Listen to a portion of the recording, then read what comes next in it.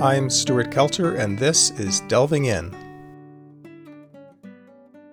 Today's guest, Faith Rogo, is a media literacy leader, innovator, and author who for 20 years has been one of the few people in the United States advocating for and creating media literacy education for young children. She is the founder of Insiders Educational Consulting, the founding president of the National Association for Media Literacy Education, or NAMELY, a founding editorial board member of the Journal for Media Literacy Education, a founding advisor to Project Look Sharp at Ithaca College, and co-author of NAMELY's Core Principles of Media Literacy Education in the U.S., published in 2007. She is the author of widely circulated teachers' materials on the subject, including her book, Media Literacy for Young Children, Teaching Beyond the Screen Time Debates, published in 2022. So Faith, welcome to Delving In. Thank you very much. So first off, I want to congratulate you on choosing and creating a career that profoundly improves the educational foundation for children's capacity to think for themselves and makes the teaching profession more meaningful at the same time. As you allude to in your book, the health of democracies depend on citizens that are not just well-informed, but also capable of evaluating information for its intent, bias, credibility, and veracity. But before we launch into all that, tell us how you got interested in teaching media literacy, especially to young children, and then guiding teachers about what you learned. It's a long and winding road. I certainly didn't start off my career thinking that I was going to be a media literacy specialist. But after I left academe because I wanted to do something more grounded in community work, I went to work for my local public television and radio station and was their education director. And so got very interested in children and media and how kids learn from, at that point, it was television. And it blossomed from there. And when I first got involved with media literacy education, the field was very much focused on older students. Some middle school, but mostly high school and college. And that's where the core of the field was. And the more that I started thinking, really what I think the end goal needs to be is universal media literacy education, meaning for everyone. That means we have to figure out how to do it for everyone. And no one was doing it for early childhood. And because of my experience at the station, was able to shift a little bit and think through. So what are the foundational pieces of knowledge or skills, just like we do with traditional literacy? We don't wait to teach reading until a child can understand a Toni Morrison novel.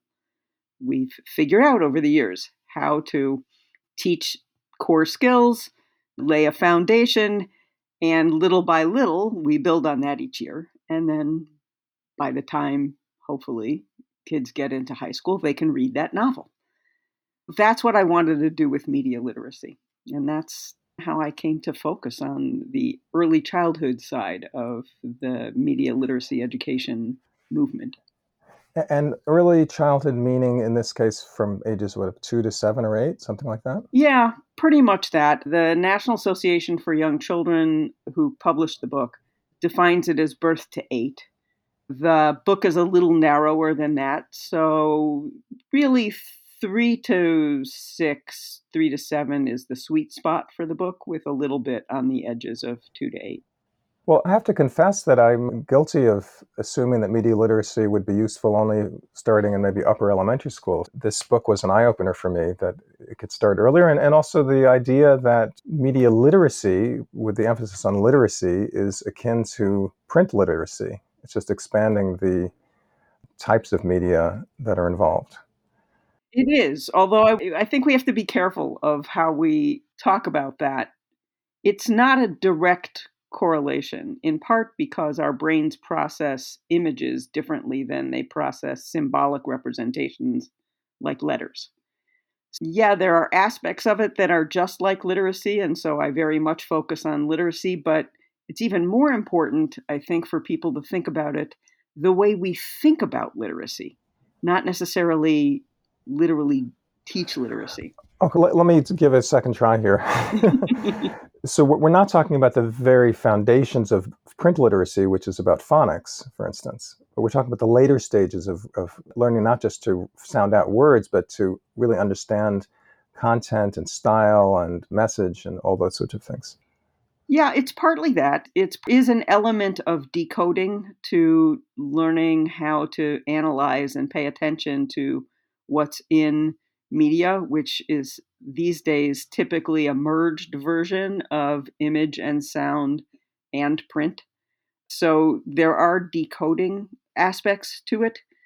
But more than that, when we think about it in terms of education, we think about literacy being throughout the curriculum, that everyone does it. If you attend school in the United States, for example, you will get some sort of literacy instruction every single year you're in school. And the assumption is that you will use print and being able to read and decipher and think about print, that you'll use it in every single subject area practically. And that's how we want folks to think about media literacy now. It's literacy, but for the world we actually live in. The only reason that schools focus on print literacy as much as they do is because when schools as a formal system was founded, at least in the United States, print was the dominant form of mass communications. If you had a message that you wanted to get out to lots of people, you put it into print and then spread it out throughout the country. That's not the world we live in anymore. And so you can't be media literate without being print literate. So it's still important to learn how to read and write print. But if you can only read and write print, you're not getting the full benefits of what we think of as being literate. Yeah, that makes a lot of sense. Another eye opener for me with your book is that media literacy would not just be a separate class, even at the upper grades. That it would be embedded, it would be integrated with everything that's being learned because it's relevant to every subject matter. Yeah, I think that's a really important thing because for a long time in the United States, it was a separate class if it was taught at all. It would either be a production class or it would be the kids who made the school newspaper, and those were a self selected small group of students usually. And if it's literacy, then it needs to be infused in everything, and we need to help teachers and librarians figure out how to do that. So, just to ask a really basic question for the sake of our listeners who probably already know what media are, but let's just quickly make a definition of what's included in under that umbrella term of media. So, media are anything that is intended to send a message from one person or one entity to others. Usually, we talk about mass media, meaning the message is going to more than one person, but you can have media that's only going to one person. But typically, it's more than one person. And here's the key: there is something mediating the communication. It's the word media, that there's a device in between the two of you, or there's distance between the two of you. So, it wouldn't include unconscious empathy where you don't know why you're feeling someone else's feeling. That probably wouldn't be media. At this point in time, with what we know in the world, it is not. Would it be at some point in the future? Who knows what technologies will come up? All right. So, before we talk about the how of teaching media literacy, let's talk a bit more about the why, about the aims of doing this in the first place. And I think there's a hint in your subtitle, Teaching Beyond the Screen Time Debates. The easiest way, maybe, to understand the why is to go back to that literacy thing. And if you think it's important for kids to learn how to read and write, all those same reasons apply to why we need to extend that to media today. I think beyond that, what we have found, especially in recent years, or at least it has come to consciousness, I think, for people in recent years, is that media are central to democracy. The founding fathers knew it. People like Thomas Jefferson and James Madison wrote about how an informed citizenry was essential to a functioning democracy. And at the time, the way you had an informed citizenry was through newspapers. Newspapers were not unbiased at the time. They were affiliated with political parties, so you knew whose view you were reading. But there was actually a proposal at one point in time in the United States that newspapers should be disseminated for free. That's how important they thought that an informed citizenry was to a functioning, healthy democracy. So fast forward into the world we live in now, and the online world is now our public commons. It's not only where a lot of our personal lives take place these days, but it is where huge amounts of political discourse take place. And so we have to be prepared, each one of us who are citizens have to be prepared to participate in that world and understand that world and how it communicates its messages in order to be that informed citizenry that's essential to democracy. And I think that's probably the single most compelling reason right now for the urgency of media literacy education. You didn't use the term disinformation, but I think that's implied in what you're saying, that an informed citizenry has to be not just informed, but also able to analyze and be skeptical of the messages they're constantly getting in order to discern what probably is true and what probably is not true. And that's much harder than it sounds. It is. And it's not even just identifying the disinformation, it's also identifying the quality information, the information that you can trust, being able to identify what is it that makes a trustworthy source, and also spot when people are using disinformation or misinformation or malinformation techniques. All of those are slightly nuanced and different. It doesn't matter really if you understand, I think, the technicalities between all of those. It means somebody's given you information you can't rely on. And yes, you need to be able to spot that and understand the systems behind it, understand who produces that kind of information and in what ways and what their purposes are. It, we can all see the kind of simplistic, oh, they have an idea or they have a candidate and they want you to vote their way. But very often what we're finding is it's much more than that. There are entities now that use posts posing as people. They're not really people. They're either operatives or bots who are just trying to create disruption in society because our enemies think that makes us weaker. So we get lots of amplification of the most extreme voices. And we're led to believe that, oh, that's other Americans who are that extreme. And we certainly have our extremes in America and always have. But it's amplified in a way that it's never been before. And so part of understanding it is understanding this environment of that allows for this kind of disinformation and what systems are at work, as well as just, oh, I look at that and I can tell, oh, that's a fake picture. So I have a politically loaded question, if you don't mind.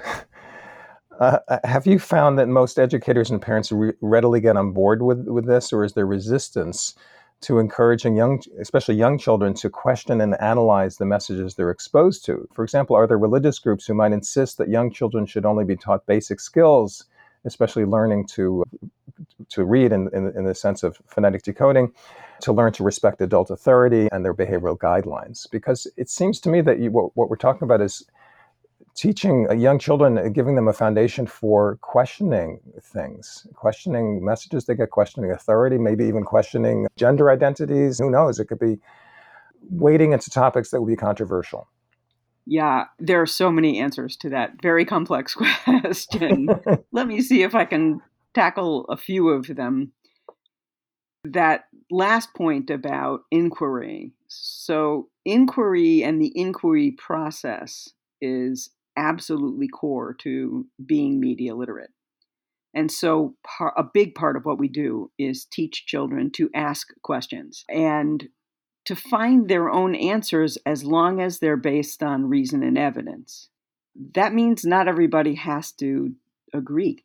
And very often they don't agree. In fact, the more unlike we are from somebody else, the more likely it is that we will come to different interpretations over the media that we're looking at or listening to. And that's really important in the world, I think, especially for adults, because when people say difference these days, they think of racial difference or religious difference or ethnic difference or national differences. And all of those are true and they can influence people's perspectives. But the biggest difference of all in education tends to be age, especially when you're working with younger children. So no adult processes the world the way a 4-year-old does or the way a 6-year-old does. So we are going to have those kinds of disconnects of interpretation and understanding media, and we can predict that we're going to have them. And this becomes important in explaining to parents that this process that we're talking about isn't about indoctrination of any type. That, in fact, because we can predict that people will disagree, the goal becomes using good evidence, not forcing agreement. So my goal is never in getting everybody in the room to agree with my interpretation. I'm just wondering about the people who would not necessarily have a problem with that per se, except that they want their own view to be pushed or to be inculcated into children. And for that reason, they might really prefer children to memorize material presented by authority figures rather than learning to think for themselves at that age. They say, okay, it's okay to think for yourself once you get into high school, let's say, but we want the foundation to be unquestioning. Yeah. Early childhood has to add something that with older students you don't so much have to add, which is we can accept that high school students will say question authority. I think you and I are both of a generation where question authority was a slogan and it was considered a positive thing for young people to do. With young children, of course, that becomes problematic because there are huge amounts of their worlds where the grown-ups in charge get to say this is the way it is and that's the way it is. And we have to help them gain confidence in trusting those adults around them and say, okay, these are the adults who know or who are in the world and care about me. And yes, I follow their directions. So, how do we get those kids to both trust authority when that's appropriate and then also begin to teach them the skills of questioning authority? And there are actually ways to begin to do that. It doesn't make the conflict go away. There's always going to be that, am I trusting this person or not trusting this person? One thing all good early childhood educators do is we don't ever say anything that would undermine a family's practice or family beliefs. What we can do is point out that's really interesting. Your family does this way. There are other families in the world and they do it a little different, but without making it whatever the child's family does as a negative. It just isn't that interesting. And because kids who are doing media literacy on a regular basis have come to expect that different people will have these different experiences and different perspectives, that's pretty easy for them to accept. Okay, this is what my family does and will keep doing. But there are also other people in the world. And in terms of objecting to kids learning to question the world, then you have to think about, so what are the other outcomes that won't happen if you don't teach them to do that? We were talking about the reasons for starting early. One of the, I think, the counter arguments you make in the book is that postponing media literacy until late childhood would rob students of foundational skills for later life. And it's a really interesting point that some skills need to be started early in order for them to be embedded in who we are. The way we describe that in media literacy education is that a huge part of what we're trying to do is establish habits. And it's much easier to establish habits with a young child than it is with, say, a teenager who already has habits set and now you're trying to change them. Yes, we want to start young. And when we talk about habits of inquiry, one of the things that adults can do, and especially to parents and not just teachers, but parents can convey their own values around things, is by establishing a habit where we explain why we choose the sources we choose. Just explaining lets young children know, oh, there are criteria.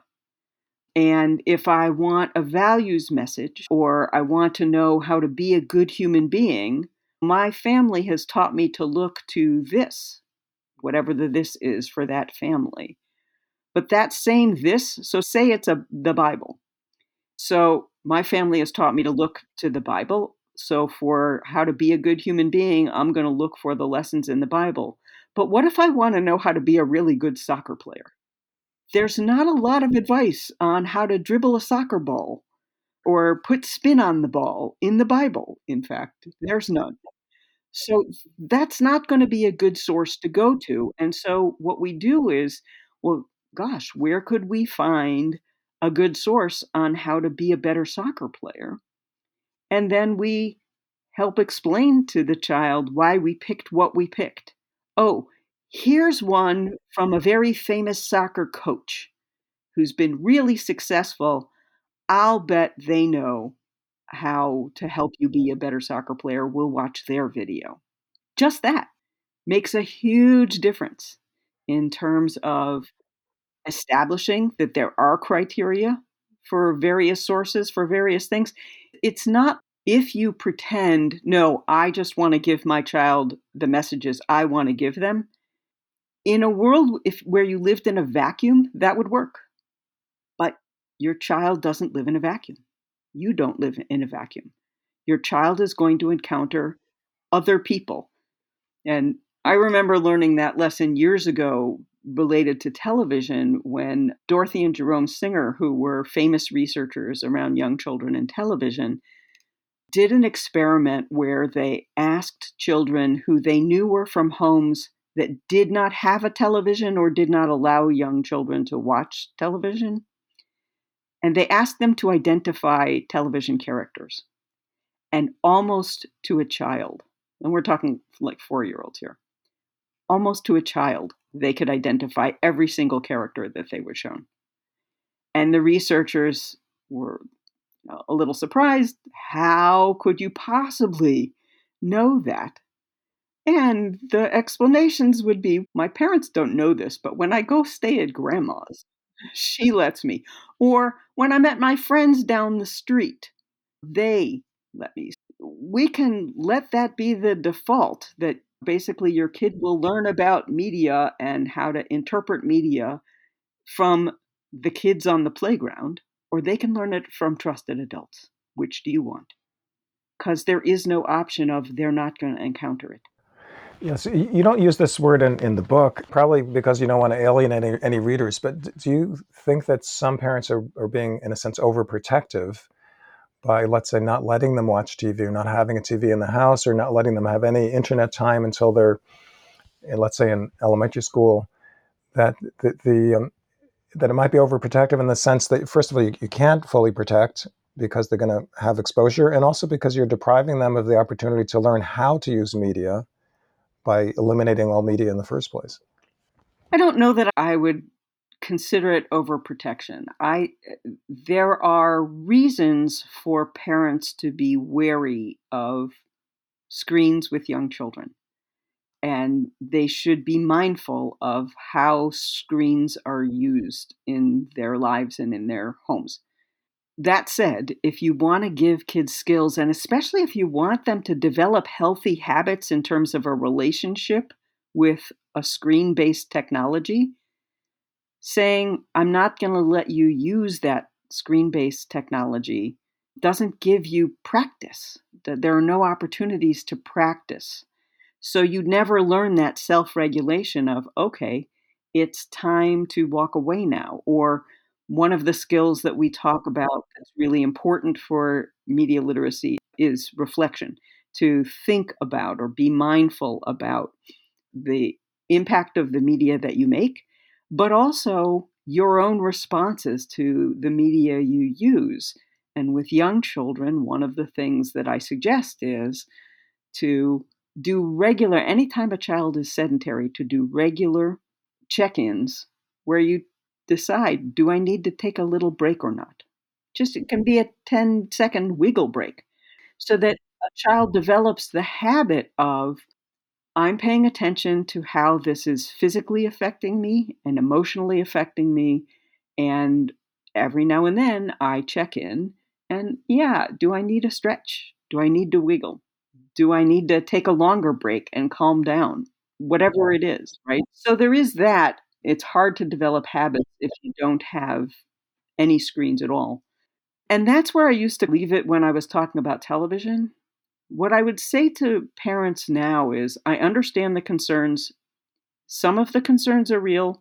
Some of them are because you've been taken in by media that benefit from sensationalizing things. And so they tend to far overclaim the negative media effects that there are instead of saying the picture is really nuanced, because that doesn't generate a lot of clicks. But a headline that says screens are making your kids into zombies, that generates clicks.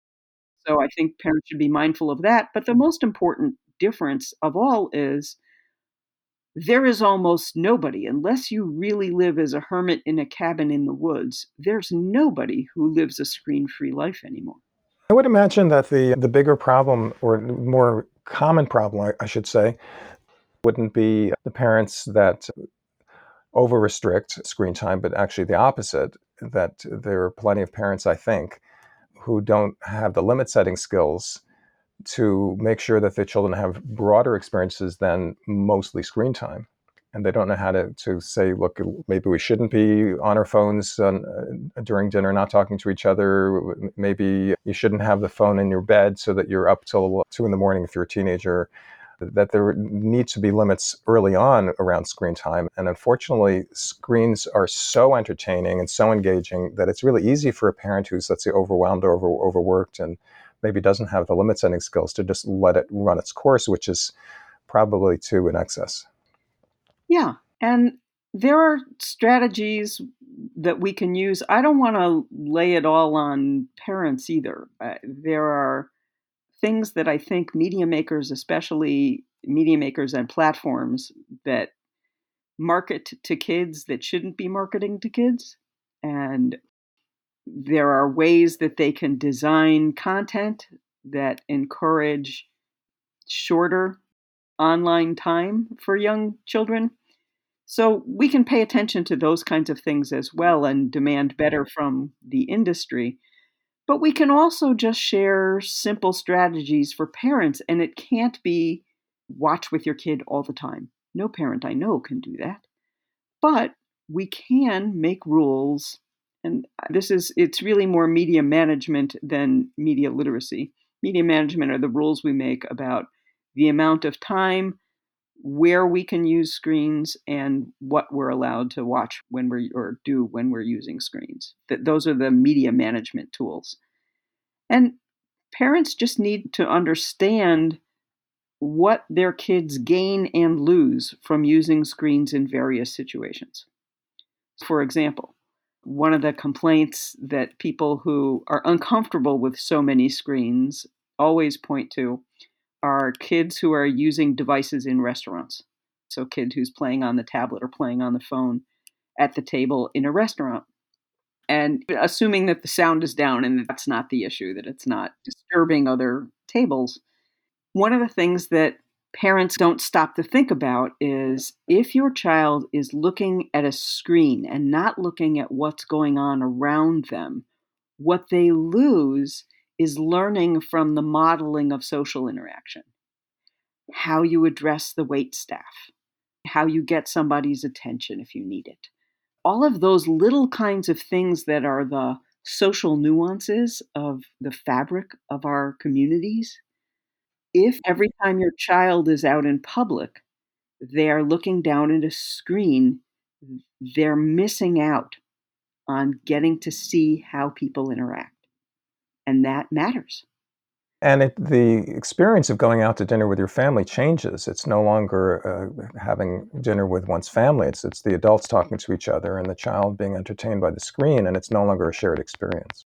Right. And you know what? There are evenings or lunches, where that is going to be what needs to happen. And so I want to give parents permission to say, this isn't so never do this. And if you do it, you should feel guilty. And this isn't about guilt tripping parents.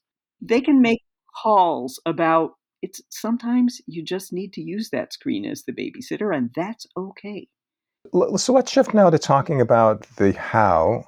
Obviously, young children beginning at age 2 are not going to be analyzing politics or controversial subjects. And this speaks to what you talked about earlier, that parents need to trust the teachers that they have actually good judgment about what areas to go into with young children and what areas not to go into. You write that a teacher might draw attention to everyday items like the graphics on a candy wrapper or the clothes worn by a storybook character. Or the teacher might wonder aloud why there was a paint color called hot pink, but not hot brown or hot blue. And as you say, the first step for a young child is simply for them to recognize that all media communications are created by people. It's like a major insight for a 2 or 3-year-old. Sure, because media seems magical to a young child, right? We press a button and this stuff just appears. Or I scroll a little bit and I can find these amazing videos that I love. And what we want them to know is actually people make those. And the reason that's so important is because that's key. It's foundational to understanding that the people who make them have made choices. The best way for them to learn that, to really get an intuitive sense that's true, is for them to make their own media sometimes and have to make those choices and then understand that they leave some things out and they choose to include some things. And some things are bigger than others, and there's a reason that they're bigger than others. Very young children can begin to understand that kind of constructed nature of media. So we do that. But we also try in the early years, especially, although I think this is true for everybody, to drive our own educational choices by what children are encountering, right? What is in their world? What are they interested in? So, one of my favorite activities actually is analyzing food packages with kids and with very young children. One of the reasons I like it is because it doesn't have to be this very serious, kind of political, heavy debate kinds of things. Food packages all talk to us. They're trying to convey something to us, and they are media. Especially Buy Me. Yeah, or even just informational, letting us know what's inside the box. So there's all kinds of information on food packaging. So, yes, Buy Me is part of the messaging often. What's inside the box is usually there. And one of the things that we can begin to help young children explore in the food packaging that's in their homes already, or that's in their schools already, or their childcare facilities, is some packages wear disguises. And that's something that young kids already know. Then we can, instead of giving them a lecture about how Cocoa Puffs is really candy, right? Lucky Charms, whatever your favorite sugar cereal that's marketed to kids is really candy, I can give that lecture, that nutritional lecture to young kids. Or I can help them look at a cereal box and ask the question, so if you were looking for a cereal that didn't have a lot of sugar, could you tell whether this one did or not? Or does this box really have fruit in it or not? Or is it wearing a disguise?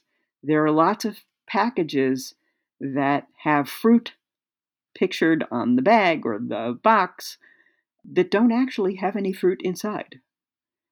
And there are ways we can tell that just by looking at the box. So one of it would be logical. An apple is this big, the package is much smaller. Could an apple really fit in there?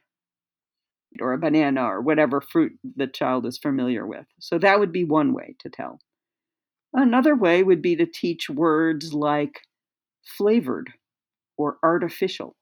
And what do those mean when they're on a cereal box or on a food package? As they become more advanced in doing these kinds of things, there are all kinds of hints that we can teach kids to decipher. We talk about them as clues to look for. You can learn how to read this by looking for the clues. And then it becomes an active learning kind of thing and something that they are empowered by instead of, oh, see, they fooled you, which we never want to do with kids because that positions one, us as experts, and two, them as fools. And what we want is for them to become the experts. And we don't ever want them to feel like they're fools because then you give up. Then, oh, I don't want to say anything because I might be identified as a fool and that would be a bad thing.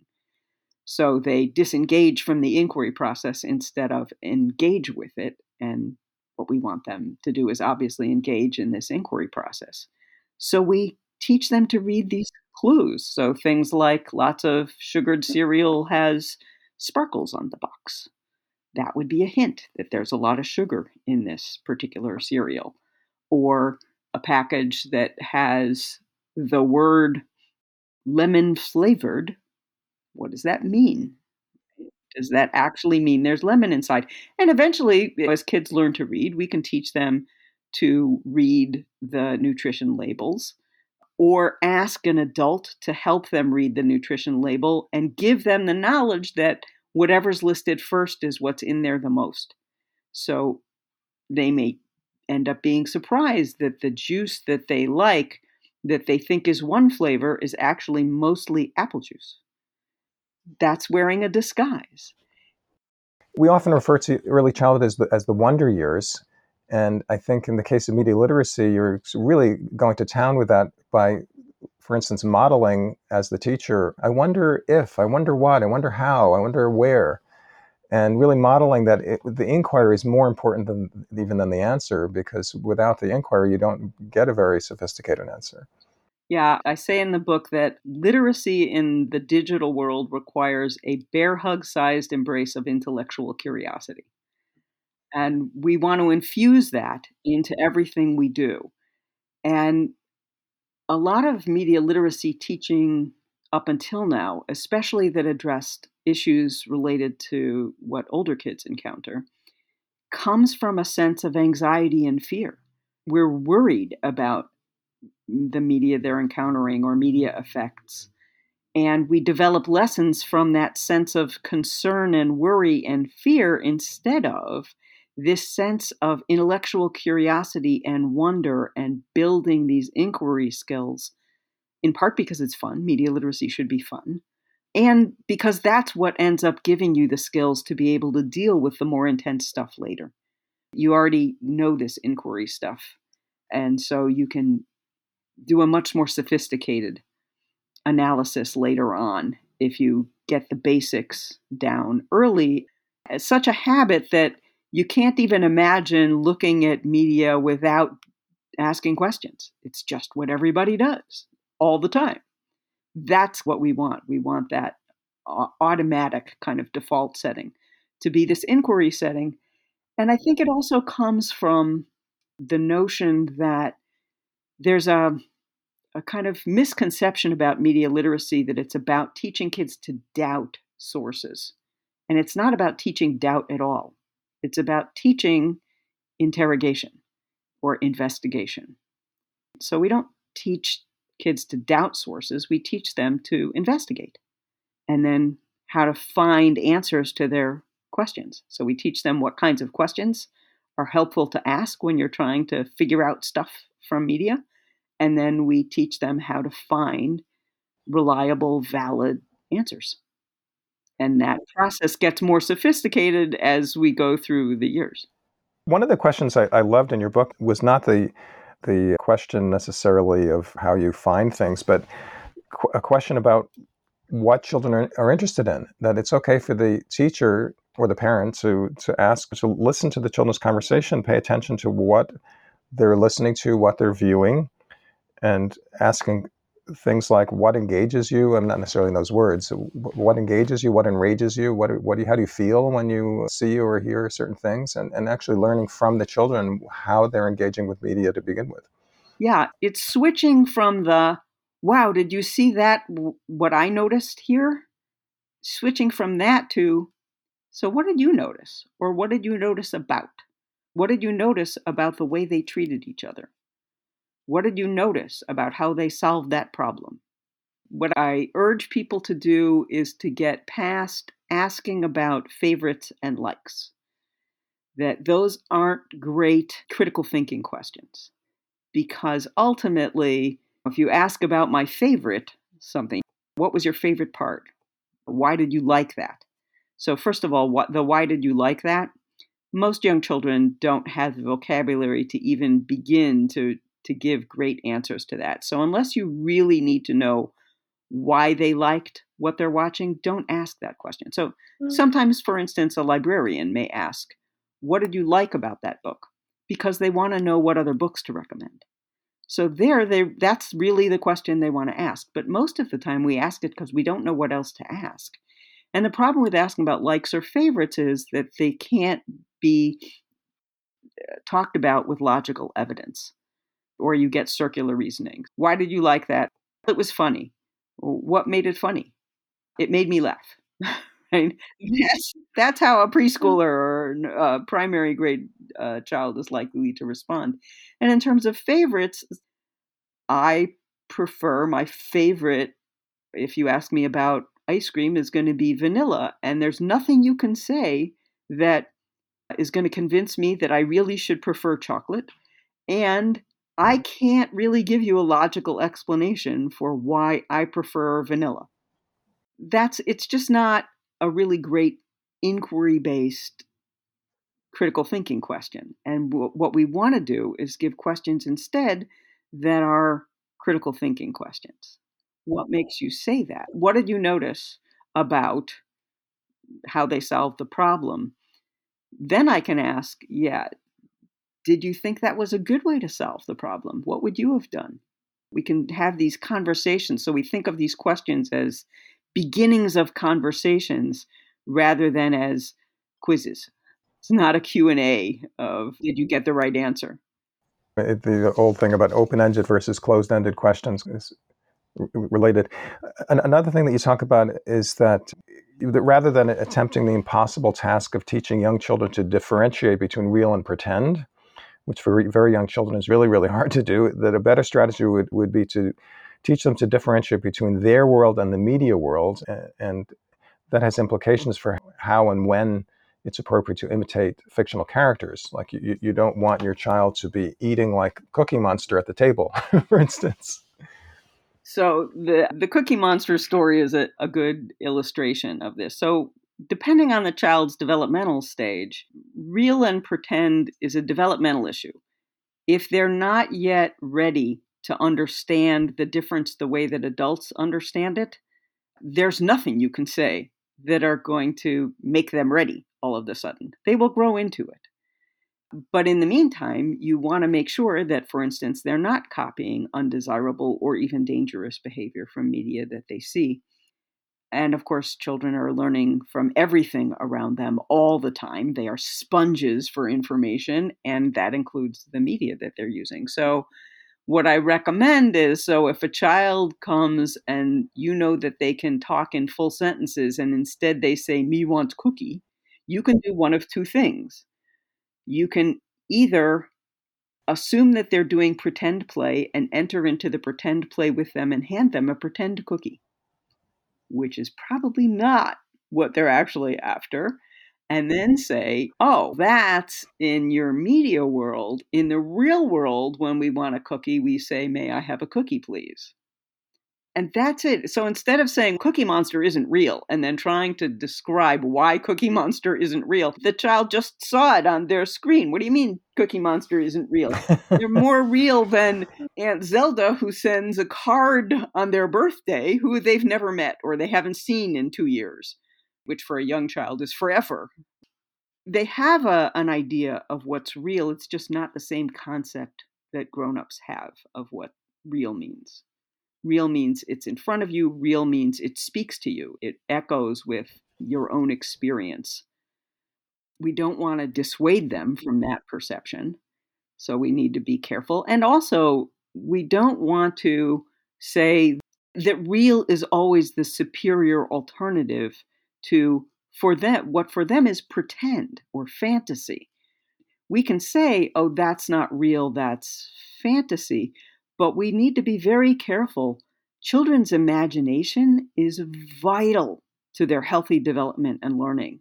Imaginary play is critical to them learning. So we don't want to devalue fantasy or imaginary worlds.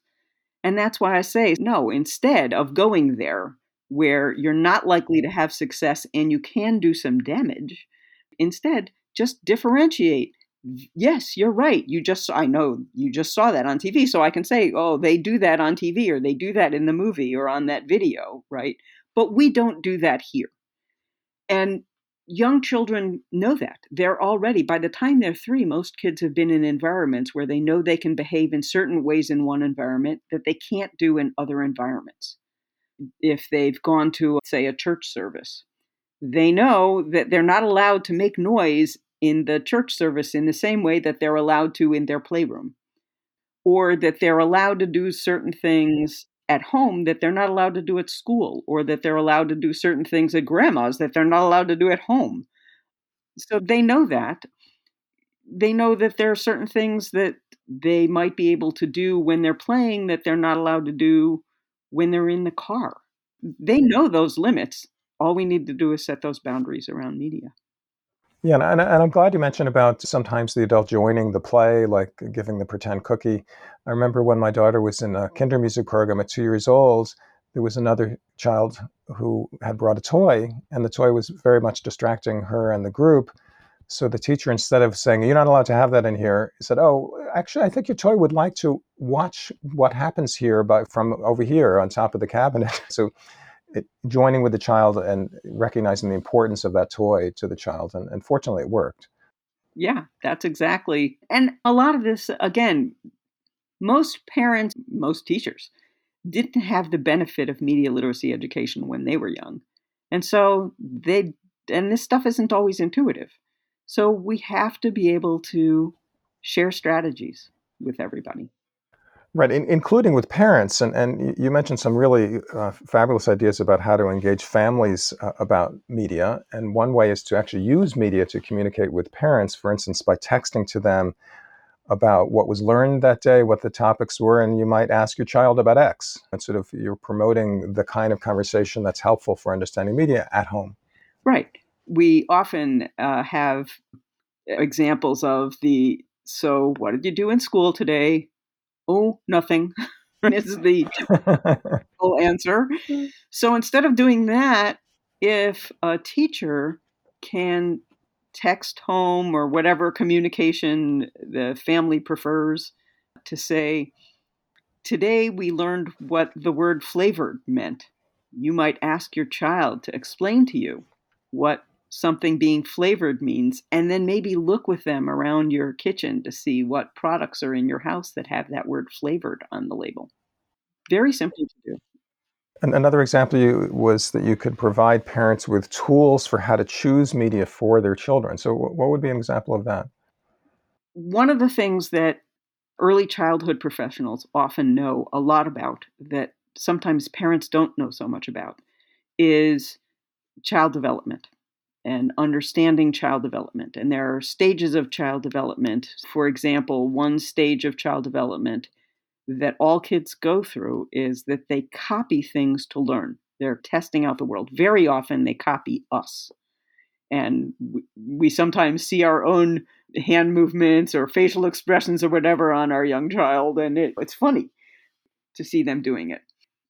When they are at that stage of they will try to copy almost anything, then we want to tell parents, all right, the anything includes what they're seeing on media.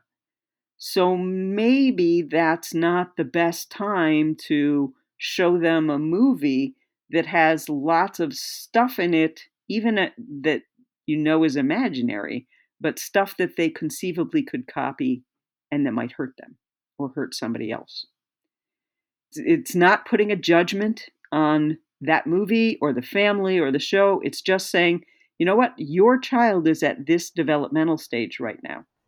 And so pay attention to what they're seeing in media, because before you know it, they could be copying it, and you don't want to expose them to something you'd prefer they not be doing. Yeah, you also mentioned in the book that it's really important for the teacher not to impose their own values about what's good media and what isn't good media for families. Let's say you have a child whose parents are very doctrinaire or fundamentalist in some way. How would you figure out how to help such a family to help their child when their values might be not just a little different, but a lot different, very illiberal in a sense? Because I'm teaching skills, and so I don't need to make a judgment. They're going to make their own decisions about what media are and aren't available to their child in their home. But what kind of things would you suggest to such a family that you might not suggest to a more liberal-minded family? In terms of media and media choices? Yeah, in terms of media. Yeah, media choices. Yeah. The advice wouldn't be any different. It's still look for media that is of interest to your child, that supports your values. For parents, what I would say is media can reinforce what you're trying to do as a parent, or it can undermine what you're trying to do as a parent. If you don't want to make your job harder, then choose media that reinforces the value messages that you want to send. And then we can do a little bit of training on how you determine the value messages that media are trying to send, because very often adults are reading children's media with an adult eye, and what they're reading isn't at all what children are understanding from it. Now, are there any suggestions you can give to parents generally about how to enjoy sharing media with their children? As you mentioned, most parents don't have a lot of time to watch things with their children, but it's good to do at least a little bit of time just to get the sense that you know what your children are taking in, but also in order to have conversations about it at some point. Sure. If you're into gaming at all, and for young children, that might be even just using simple apps that are games, play together sometimes as best you can. So if you're in line waiting, and normally you would just hand the screen to the kid, instead of doing that, play with them if you can. That would be one, engaging them.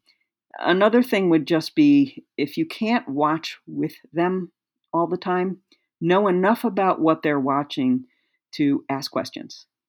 Know of the main characters and ask specifically, so what happened with that character? One of the scenarios is, all right, I have to put my kid in front of the screen because I need to go make dinner. And part of what I would suggest was, wow, kids can learn a lot from helping you make dinner. Figure that one out. But we can't do that all the time. Sometimes that parent needs to go do something and needs the child not to be the focus of their attention. But know what they're watching, and then make it such a habit, such a routine, that the child knows that when everybody comes for dinner, you're going to ask them about what they watched and have a conversation based on that. So clearly in your book, you're trying to be as open-minded as possible about parents' choices of media for their children, and to also not fall into the trap of thinking that media is harming children, for instance. I mean, it's clearly the emphasis is on understanding media and guiding children to use media well and to learn from it and to learn about it. There is a little bit in the book about things that can harm media, that can harm, not necessarily in as dramatic a way as you might see in the headlines, but I think what you talk about is that the excessive time on media can crowd out other wholesome activities if it's excessive. And also if the activity is what you might consider mindless. So I think the example you give in the book is a child who's doing something like Candy Crush for hour after hour. They already understand the game. It's just a question of getting a higher score. And it's clearly a marketer's dream to get the kid to, to just continue like that. That not all media is equally valuable, obviously. The challenge with it is whether it's valuable or not is very individualized. A child with some sort of attention disorder who uses media to calm themselves. They may be doing exactly what they need to be doing in getting to that kind of what we would may label like that mindless state of where you're just in the zen of kind of playing Candy Crush. Another child with the same diagnosis, but who is different, is totally set off by stuff on screen and stuff that moves on screen and moves quickly on screen. They shouldn't be using it at all.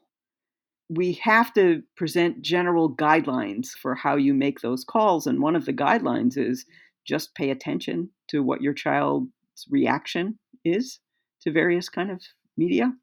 And then again, for me, it's always so you can make the choice then. If their reaction is that they're a nice, helpful, cooperative human being at the end of watching whatever it is they're watching or playing whatever they're playing, then great, that's probably a good media choice. So you might say that whether you're a parent or a teacher, it takes media literacy to teach media literacy. I think so, yeah. Let's close with a quote of yours at the end of your book. You write, compared to other books on media and children, this book has asked you to do something unusual. It has asked you to see the challenge as illiteracy rather than media. So you really put the emphasis in the right place, I think. That literacy as in the broadest sense. And I think we get distracted by saying our job is to show how bad media are. Then we're measuring our success on whether we change media or not. And at least in education, we want to measure success by what children are learning and what they're able to do, what skills they're gaining. And I want to put the focus on the child and have it be child-centered education and paying attention to what kids are doing as opposed to what media are doing. And by defining it as illiteracy, then we can begin to say there are actually a set of competencies and everybody can learn them. It is interesting to me that nobody looks at print literacy as being somehow politically one-sided or the other. It doesn't get into that frame. We don't worry about how different families do it. Only the very, very most extreme of families don't think that they should teach their kids to read and write. That's what I want for media literacy. I think that's a wonderful place to end. Thank you so much, Faith Rogo, a media literacy leader, innovator, and author of all kinds of teacher materials teaching media literacy, including her book, Media Literacy for Young Children, Teaching Beyond the Screen Time Debates. Thank you so much for coming on to Delving In. It's really a pleasure. Thanks so much for having me. I'm Stuart Kelter, and you have been listening to the podcast edition of Delving In, originally broadcast on KTAL-LP, the community radio station in Las Cruces, New Mexico.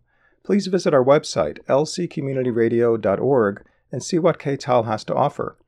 We appreciate listener donations to help us stay on the air and to continue to grow in cyberspace.